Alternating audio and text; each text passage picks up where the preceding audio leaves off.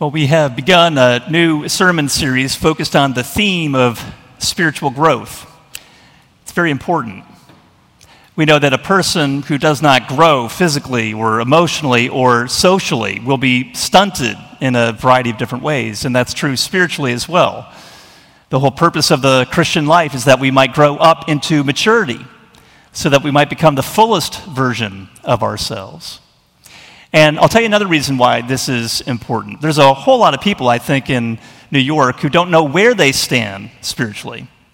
And it's only as you look at what the Bible says about spiritual growth that you realize you may not be a Christian at all, because the qualities and the characteristics that you would attribute to spiritual growth are not evident in your own life. And I think that's especially true in New York. There's a lot of people who would identify themselves as Christians because their parents were believers, or maybe because they were baptized, or this is how they were raised.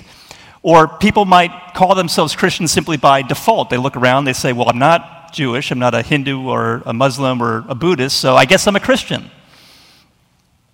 But it's only as we look at what spiritual growth entails that we realize that we have not even taken the first step. So what does it mean to be a Christian? Well, if I could put it simply, I would say a Christian is someone who undergoes a transfer of trust. You transfer your trust from yourself to Jesus for your standing, your acceptability before God. You're no longer relying on yourself, you're relying on Jesus. That's what it means to be united to Jesus by faith. And when that happens, the power of God comes into your life. You're now personally, powerfully, permanently connected to Jesus, and you can never be the same again. So we started out by considering the stages of growth. As a Christian, you go through a number of different developmental stages, and we identified them like this. We said a new Christian is a baby, a brand new baby Christian. A growing Christian is an adolescent. And then a mature Christian is someone who has reached a higher stage of development. But here's the catch. A mature Christian rarely knows that they're mature. And if you think that you're a mature Christian, you're probably not. Now, if you've got questions about those stages of growth, I'd encourage you to go back and listen to the sermon online if you missed it last week. But today I'm going to turn from the stages of growth to the engine of growth. What actually propels the Christian life? And you might think, well, the answer is doing your religious duty, practicing spiritual disciplines, hard work and effort. But no, that's not it. When Martin Luther nailed the 95 Theses on the door of the Castle Church in Wittenberg, kicking off the Reformation, do you know what the very first thesis was? Come on, European history couldn't have been that long ago. Thesis number 1, change the world. What was it? Thesis number 1, do you know what he said? All of life is repentance. All of life is repentance. Now, if you stop and think about it, that should sound a little strange. It sounds odd. It sounds a little dark. It sounds as if Martin Luther's being bleak, because it seems as if he's saying that we never really make any progress in the Christian life. All of life is repentance. You hear that and you think, well, I guess this is just the way it is. We constantly live in this gloomy state of despairing over our sin and feelings of guilt and shame and remorse. But that's not what Martin Luther is saying. He's not saying all of life is repentance because we never make any progress in the Christian life. Rather, he's saying repentance is the way in which we make progress in the Christian life. Repentance and faith is the engine that drives the Christian life. So we could think of repentance and faith as the engine, the combustion cycle, the dynamic that propels our growth in grace. Now, I'm not a mechanical guy, but let's see if I can get this right. Think of an engine with 2 pistons. When the fuel in one chamber combusts, it sends that first piston down, while the opposing piston shoots up in the opposite direction. And as the other piston comes up, it compresses a mixture of fuel and air, and that's what sets up the next cycle of combustion. And so as the 2 pistons fire up and down, they turn the crankshaft. Look at that, I knew that. The crankshaft inside the engine, and that is what creates the rotational energy and propels the vehicle forward. I'm going to start teaching physics in my side hustle. All right, so repentance and faith are the 2 pistons that fire up and down. And those two pistons, repentance and faith, have to be constantly firing in order to propel our growth in grace. That's the engine that enables us to grow. So today I'd like us to take a closer look at how to keep that engine running. And we're going to turn to Luke chapter 7, and as we do, I'd like us to consider three things. First of all, what is this engine of growth? 2, how does it work? And 3, where do we get it? So what, how, and where? What is this engine of growth? How does it work, and where do we get it? So if you'd like, let me invite you to open up a Bible to Luke chapter 7. You'll find this passage printed in your order of worship. It's also found on page 864 in the Pew Bible. One of the Pharisees asked Jesus to eat with him, and he went into the Pharisee's house and reclined at the table. And behold, a woman of the city, who was a sinner, when she learned that he was reclining at table in the Pharisee's house, brought an alabaster flask of ointment, and standing behind him at his feet, weeping, she began to wet his feet with her tears, and wiped them with the hair of her head, and kissed his feet and anointed them with the ointment. Now when the Pharisee who had invited him saw this, he said to himself, "If this man were a prophet, he would have known who and what sort of woman this is who is touching him, for she's a sinner." And Jesus answering said to him, "Simon, I have something to say to you." And he answered, "Say it, teacher." A certain moneylender had 2 debtors. One owed 500 denarii and the other 50. When they could not pay, he canceled the debt of both. Now, which of them will love him more? Simon answered, "The one, I suppose, for whom he canceled the larger debt." And he said to him, "You have judged rightly." Then turning toward the woman, he said to Simon, "Do you see this woman? I entered your house. You gave me no water for my feet, but she has wet my feet with her tears and wiped them with her hair. You gave me no kiss, but from the time I came in, she has not ceased to kiss my feet. You did not anoint my head with oil, but she has anointed my feet with ointment. Therefore I tell you, her sins, which are many, are forgiven, for she loved much. But he who is forgiven little loves little." And he said to her, "Your sins are forgiven." Then those who were at table with him began to say among themselves, "Who is this, who even forgives sins?" And he said to the woman, "Your faith has saved you. Go in peace." This is God's word. It's trustworthy, and it's true, and it's given to us in love. Will you please pray with me? Father, we acknowledge that apart from you, these words will remain nothing more than letters on a page. And therefore we pray, despite the weakness of your messenger, that the same Spirit who once inspired these words will illuminate them now, so that your word might catch fire and burn within our hearts, leading us to a real encounter with Jesus. And it's in his name that we pray. Amen. Well, first, what is the engine of growth? The answer is repentance and faith. But what do we mean by that? Now, I don't know about you, but when I hear the word repent, this is what I think of. I think of the man in the subway station wearing the sandwich board that says, "Repent, for the end is nigh." And whenever I see one of those folks, I tend to think this person must not be fully right in the head. You know, they must be a little extreme, definitely alarmist. They're playing off of people's fears, warning them against some kind of impending doom. So I don't know about you, but we probably all have our misunderstandings of what the word repent means. So what is it? Well, technically, it comes from the Greek word metanoia, which literally means to think again. To repent simply means to change your mind, to pull a U-turn in your thinking. If you merge onto the highway and then you realize that you're in the wrong lane and you're headed directly into opposing traffic, there's a couple things you could do. One is see how good you are at dodging the cars coming at you. But probably the best thing to do would be to stop immediately, pull a U-turn, and start heading in the opposite direction. And that is what it means to repent. It means to change our mind about God and to turn towards God with our whole lives. Now, a couple weeks ago, I should say, I preached on the parable of the prodigal son.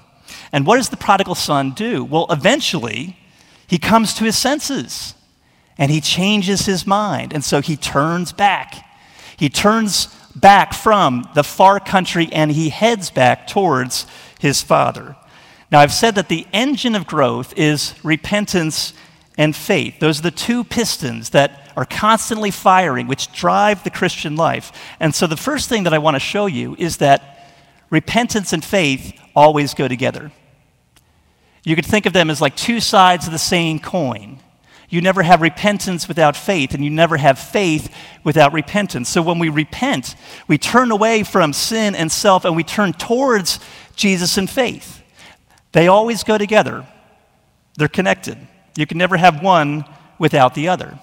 And in the parable of the prodigal son, notice what the father does. He runs out to his son and embraces him. He throws his arms around him before, not after, the son even has a chance to say, I'm sorry. And what that shows us is that the promise of God's forgiveness not only comes first, but the promise of God's forgiveness is what makes repentance possible in the first place. We would never even think of turning back to God unless we knew that he was waiting for us with open arms.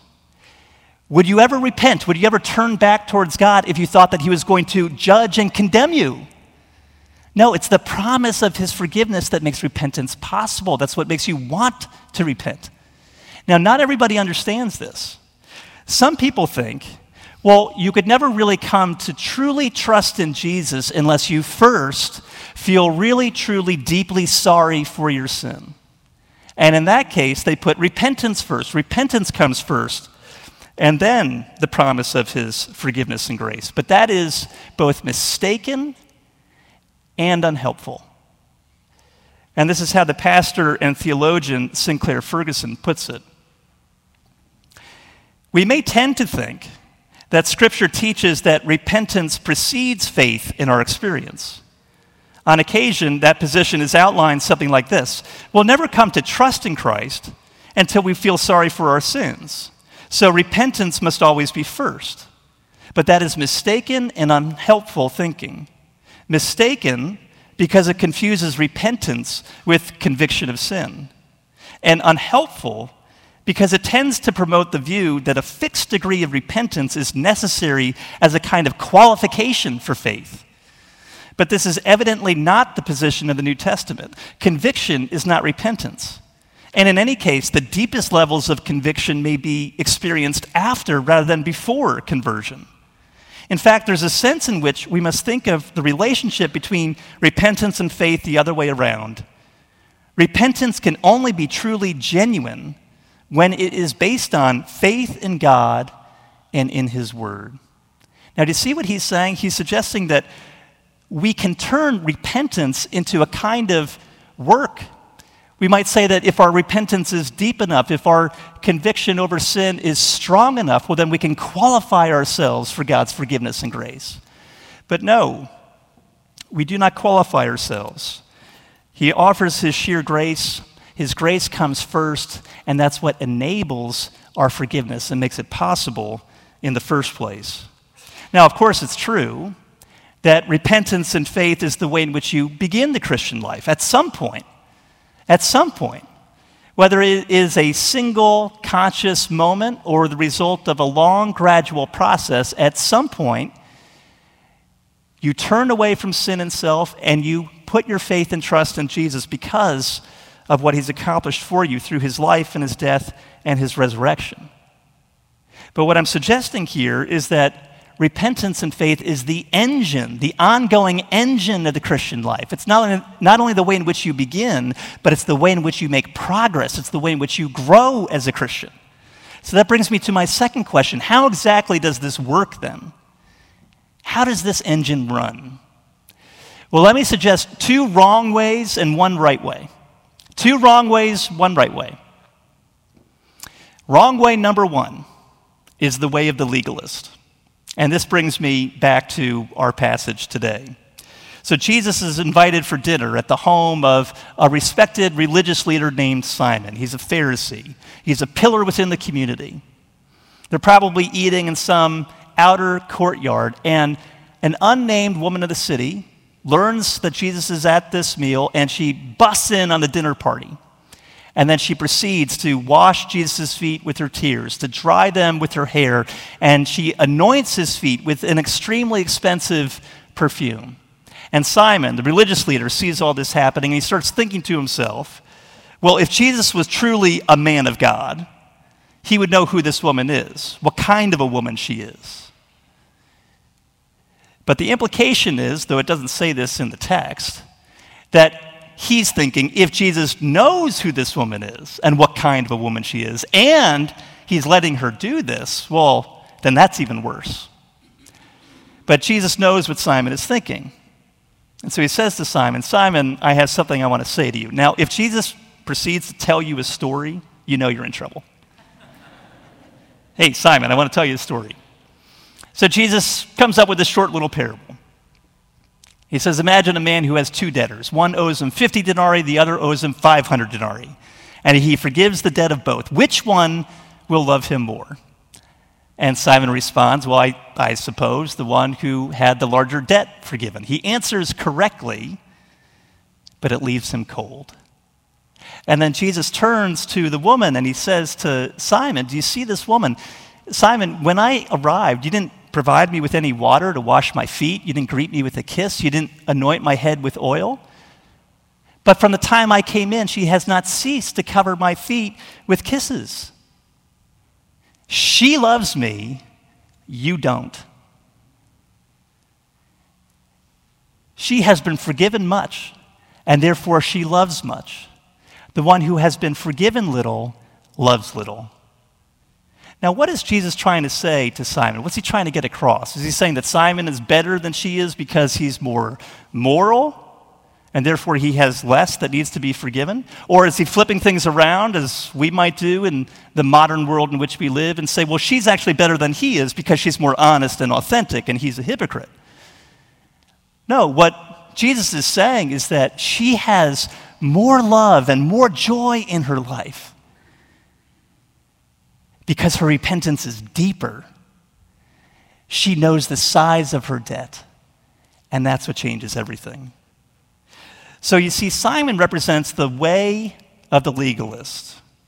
Now, how would a legalist think about repentance? Well, a legalist would think repentance is for bad people, or it's for good people, but only in bad times.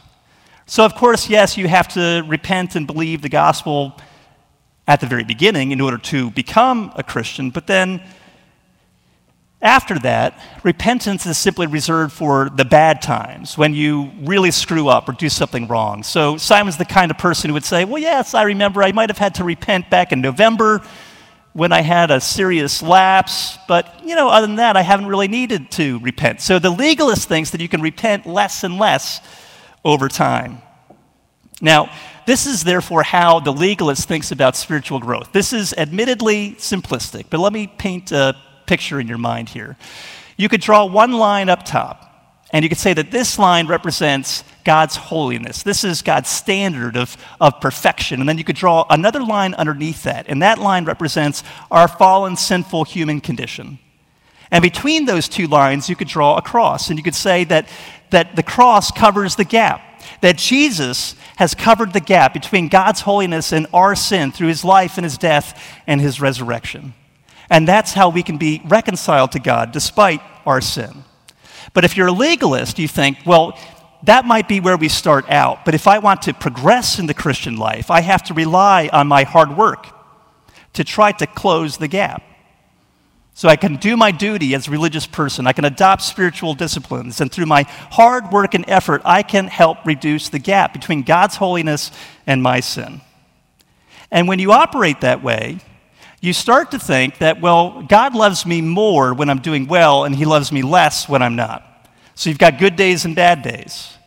You might think, well, on Saturday, I said my prayers, and I read my Bible, and I avoided sin, so God must have been listening to my prayers on Saturday, but on Monday, I backslid a little bit. I didn't read the Bible, I didn't pray, and, I had a few setbacks in terms of how I lived my life. So does God listen to you more on Saturday and less on Monday? See, when you think that you can close the gap through your religious performance. You turn your religious performance into a spiritual treadmill. And when you turn your religious performance into a spiritual treadmill, one of two things can happen. Have you ever been on a treadmill when it's going a little bit faster than you can keep up with? What happens? Well, it can be a little comical, right? As you find yourself falling farther and farther back on the treadmill. And that happens spiritually, right? If we can't keep up with the expectations of how we think we're supposed to live, it can lead us to feel disillusioned and defeated.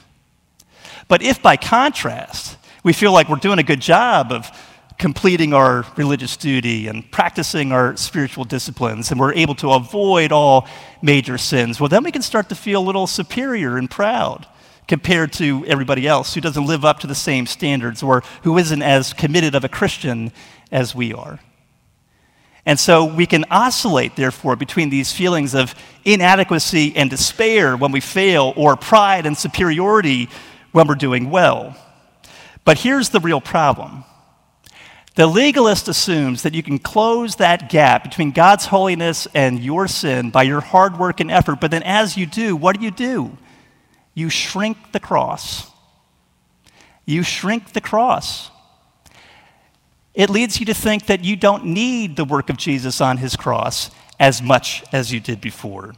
You need the cross less because there's less that needs to be forgiven. And if there is less that needs to be forgiven, then there's less reason to love Jesus.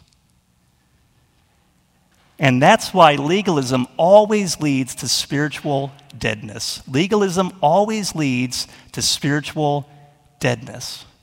If you're running on that spiritual treadmill, it's going to result in either joyless, defeated Christians who are falling farther and farther behind, or it will lead to joyless, self-righteous, critical, judgmental, condemning Christians because you feel like you're hitting all your goals. But either way, you're joyless. It leads to dead spirituality. And so you see, hard work and effort that doesn't spring from a love for Jesus, for what he's first done for us, will not sanctify you, it will strangle you. So that's wrong way number one. Wrong way number one is the way of the legalist. Wrong way number two is the way of the inspirationalist. Now, I'll be a little more brief about this, but let me explain what I mean. What do I mean by an inspirationist?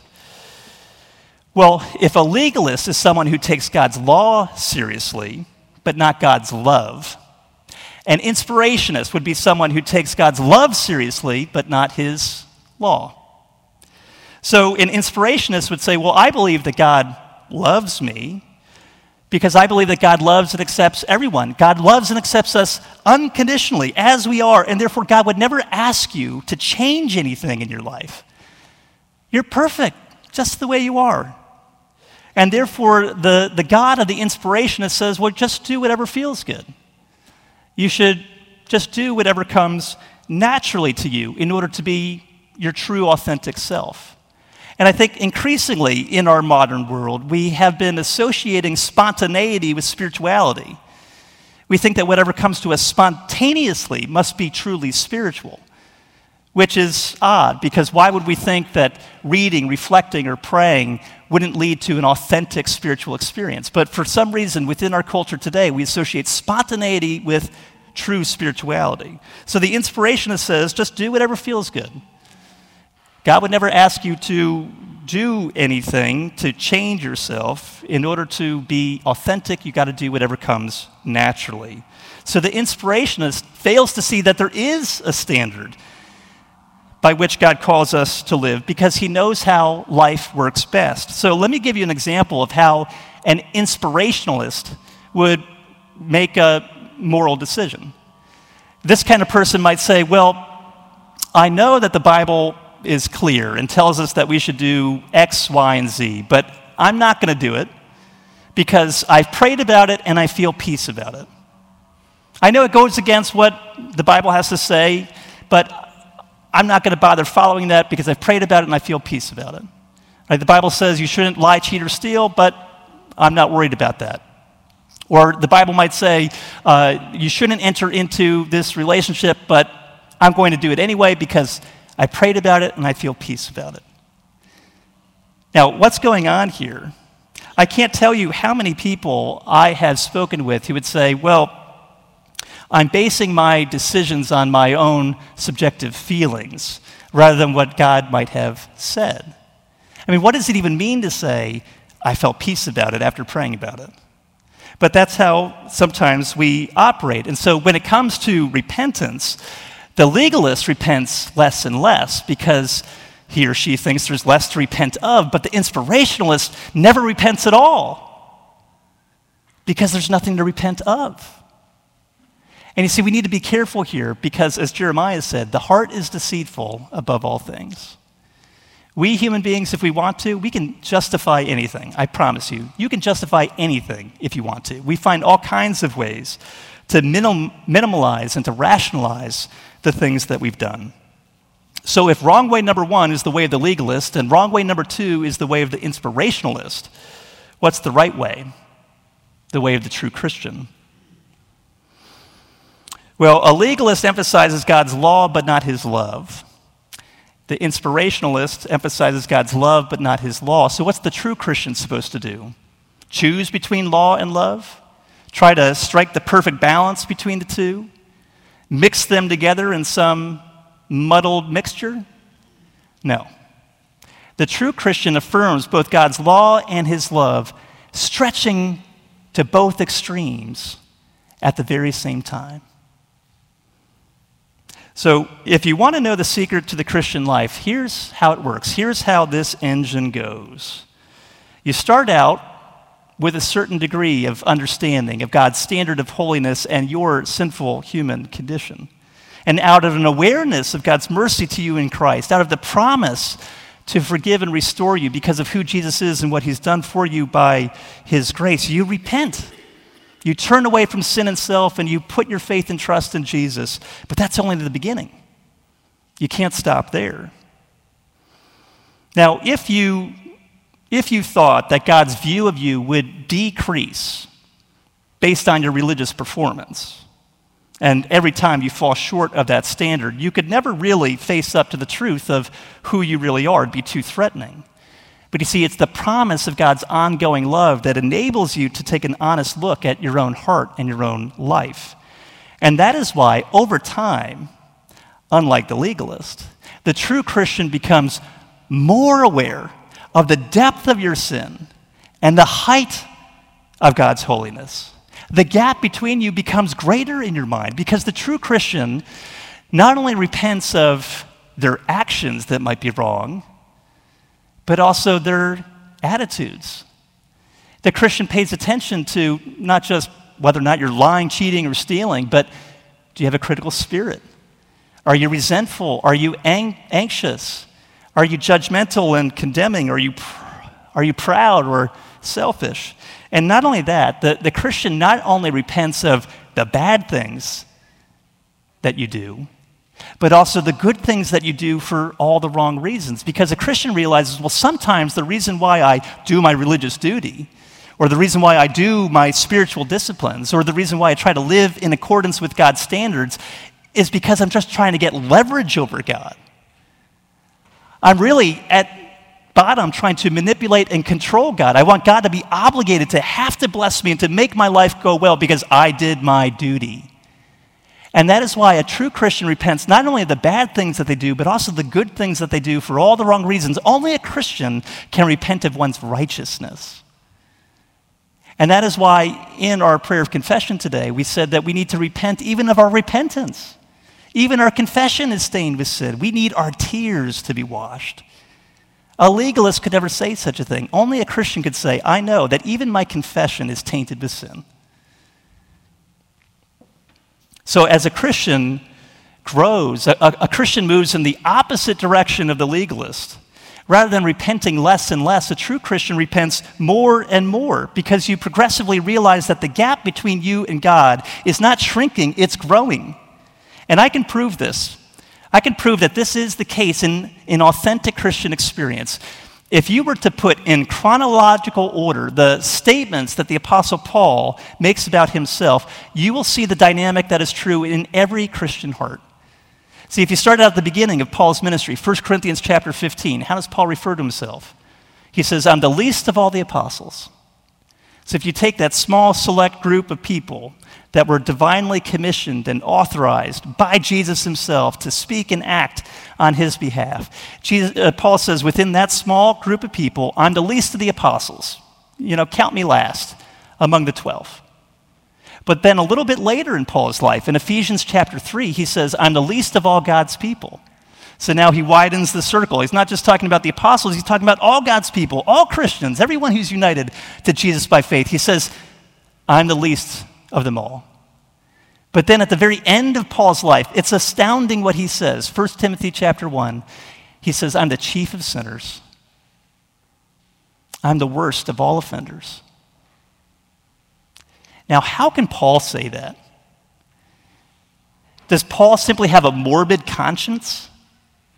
Is he simply dealing with low self-esteem? Do we need to sign him up for a self-esteem course? No.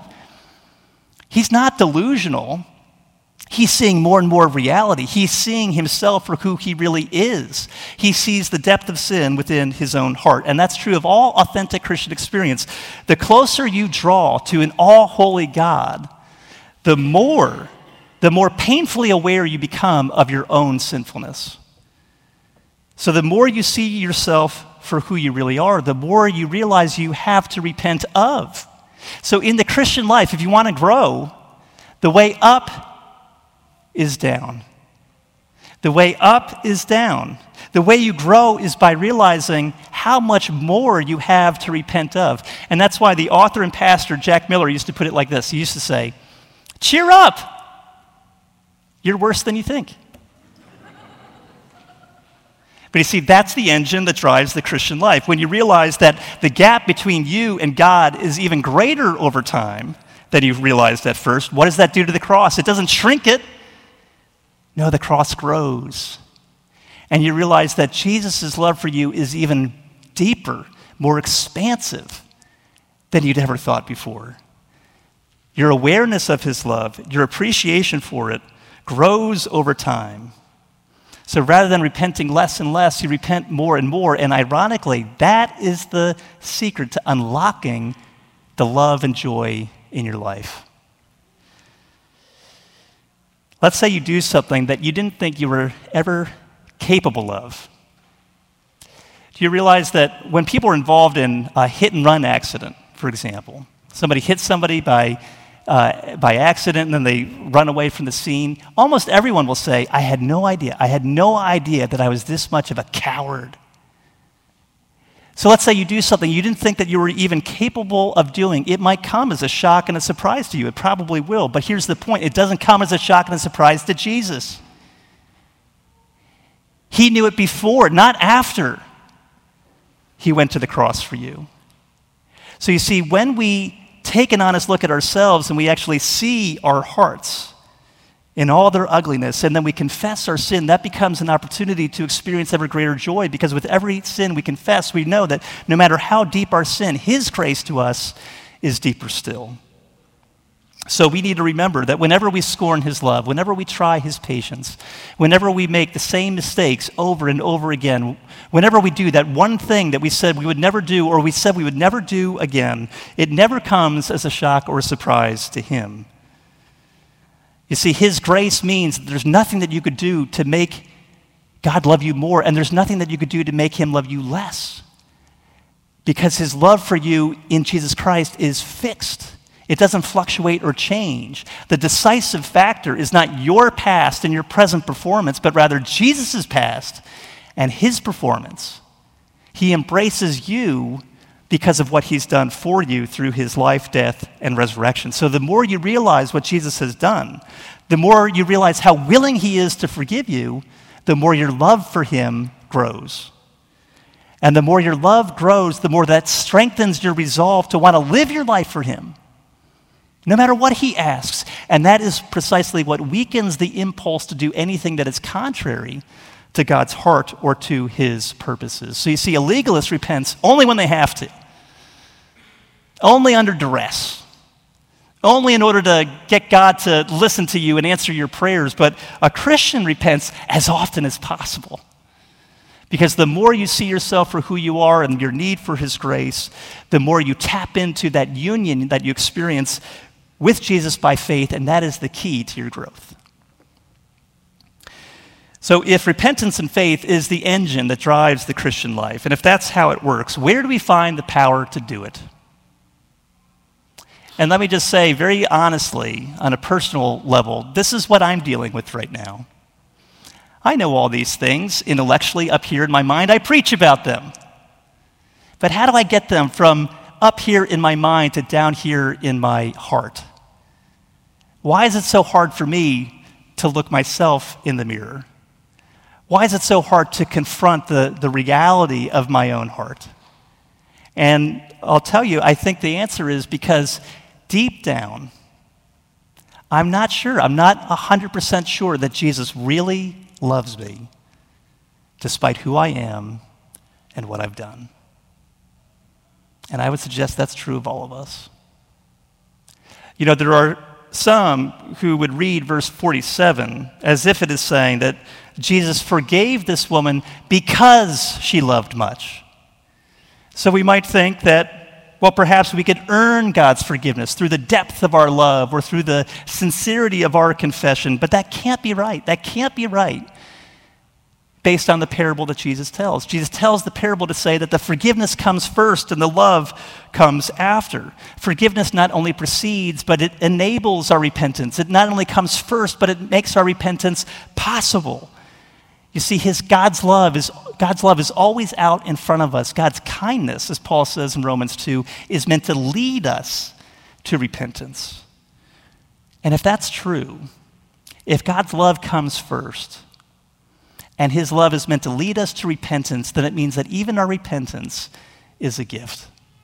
We could never do it without him. This is how Sinclair Ferguson puts it. He says, "It is the grace of God which teaches us to fear as well as relieves our fears. Only when we turn away from looking at our own sin to look at the face of God, to find his pardon and grace, do we begin to repent. Only by seeing that there is grace and forgiveness with him would we ever dare to repent and thus return to the fellowship and presence of the Father. This is why in the New Testament, repentance is seen as a gift of the gospel which comes to us through Christ. It is, says Paul, the kindness of God which leads us to repentance. The law may lead to conviction, exposing a sense of guilt and need, as it did also in Paul's experience.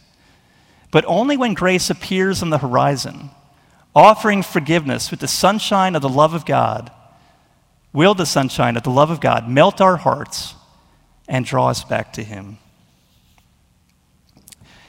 You see, what Jesus is trying to show us through this whole episode in the house of Simon the Pharisee is that the one who is forgiven little loves little, but the one who is forgiven much loves much.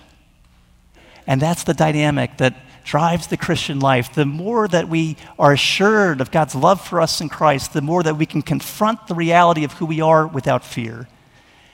And as we confess all the ways in which we fall short of who we're supposed to be, not only in action but in attitude, not only the bad things that we do, but even the good things that we do for all the wrong reasons, well, then our love for Jesus grows when we know that he's forgiven us for even this. And as our love grows, we find our desire to repent and believe increases. We don't repent less and less, we repent more and more. And we do so not because we have to, but because we want to. And the more we experience the depth of his grace, the more we strive to love and serve and please and obey God, not out of a sense of duty or obligation, but out of gratitude and joy for what he has first done for us. So you see, this is the engine that drives the Christian life. We never move beyond it to something else. All of life is repentance. Let me pray for us. Father God, we pray that you would meet us this day. And whether we might lean more in the direction of the legalist or the inspirationalist, we would pray that you would show us what does it mean to be a true Christian who lives by repentance and faith. We thank you for the promise of your forgiveness. offered to us freely through the life, the death, and the resurrection of Jesus. Help us to see how much more you have forgiven us than we ever realized, so that we might learn to love you more. The one who is forgiven little loves little, but the one who is forgiven much loves much. Help us to live into that much. We pray in Jesus' name. Amen.